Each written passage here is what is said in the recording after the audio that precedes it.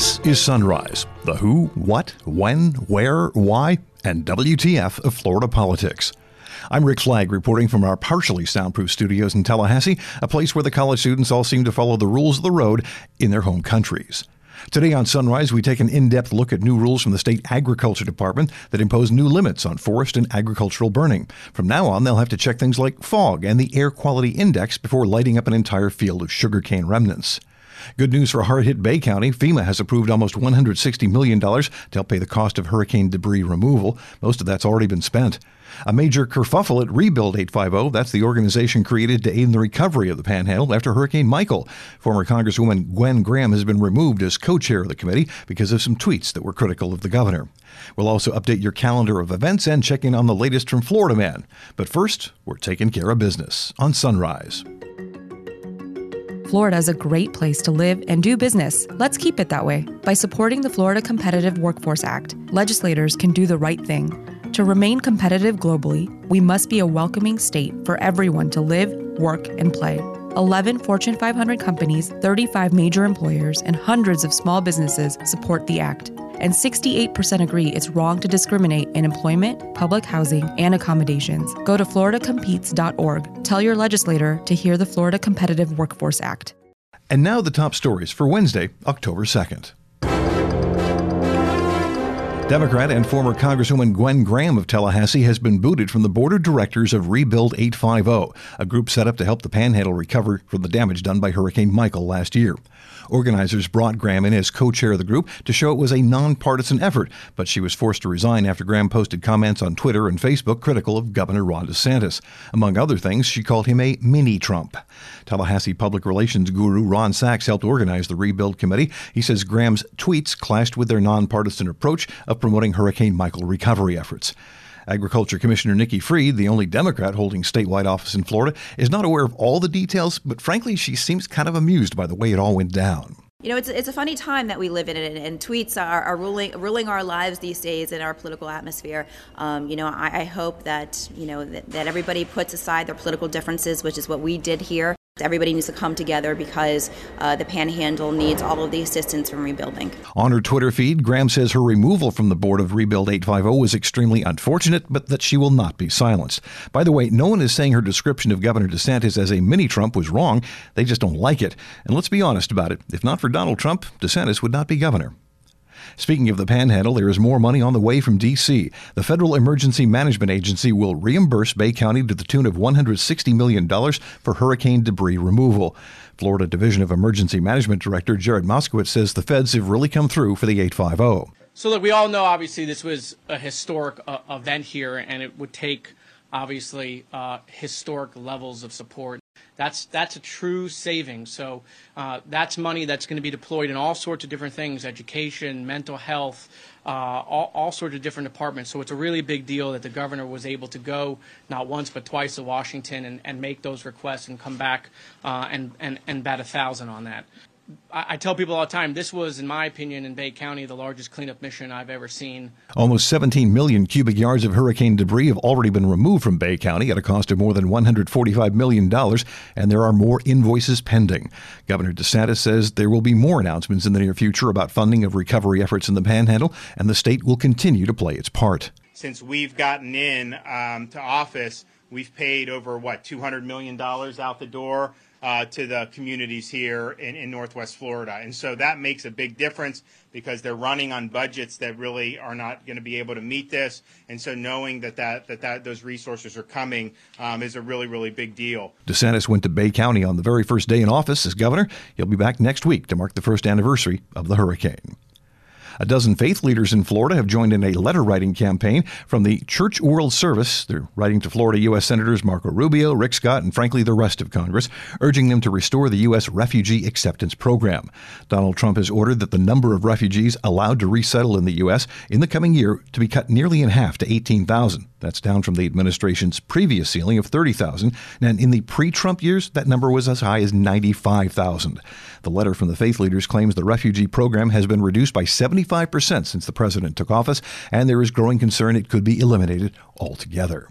Florida's Agriculture Commissioner unveils a series of changes in the way her office issues permits for controlled burns, and it will have a major impact on the sugar industry in the Sunshine State. Commissioner Nikki Fried says these changes have been in the works for 9 months.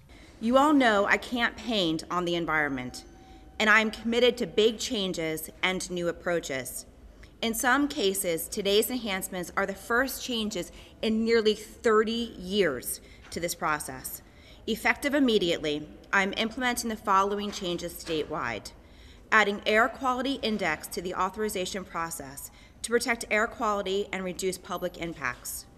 Implementation of our new fire response system to provide better real-time information for emergency responders in wildfires and easier to read user-friendly fire maps for the public. And updates to our smoke plume prediction tool to include the latest weather models.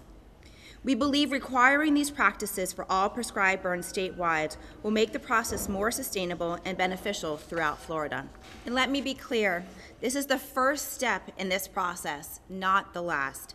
Agriculture has used prescribed burns to manage lands for hundreds of years, but we must always be thinking of ways to improve the process. Jim Carls runs the Division of Forestry at the Ag Department. He says this is the first time they'll use the air quality index to figure out if burns should be permitted. Once the air quality index in any monitor in the state, there's 95 of them, 185 monitors in 95 sites in Florida, we will shut down burning when it hits 101 or greater. 101 is listed on that air quality index as something that is unhealthy for sensitive groups. And no, he is not talking about snowflakes. This is about people with asthma and other respiratory ailments.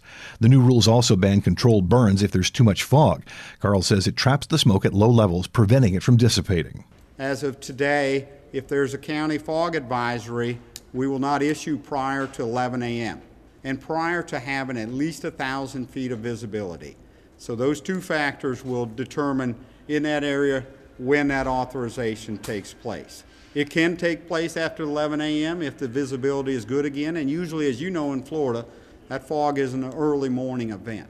It's a safety issue, its ability to dissipate again that smoke and have less impact to the public and the communities of that area. Some of the new limits on burning are aimed squarely at the sugar industry in South Florida. Fried says Big Sugar may not like it, but they knew change was coming. You know, as is every other type of industry that we regulate, when we go through any type of new changes, we certainly check in and kind of work with them on things. But they're a big corporation, and we certainly expect that they'll be able to manage whatever changes that we're putting forward in front of them.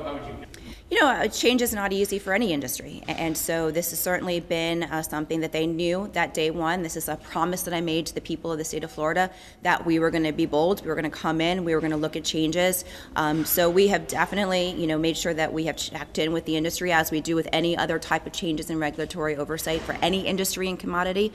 They know that this was coming, and so and they will adapt. Or not. The sugar industry can always challenge the new restrictions on prescribed burns, but they seem to be on board with the changes. U.S. Sugar's Senior Director for Corporate Communications and Public Affairs, Judy Sanchez, released a statement applauding Commissioner Fried and the Forest Service for what she called a thoughtful review of the state's open burn program.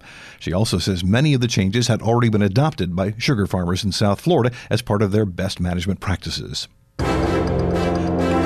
Time now for your daily calendar of events. The Florida Fish and Wildlife Conservation Commission is holding a 2-day meeting in Cape Canaveral that will include issues like a new limit on blackfin tuna fishing, a boating safety report, and an update on Biscayne National Park fishing regulations. It starts 8:30 in the Radisson Resort at the port. The Manatee County Legislative Delegation is meeting in Bradenton to prep for the 2020 session. It starts at 9 a.m. in the Manatee County Administration Building. The Florida Supreme Court will hear appeals in 2 death penalty cases today. One's from Clay County, the other from Duval. The gavel drops at the High Court at 9:30.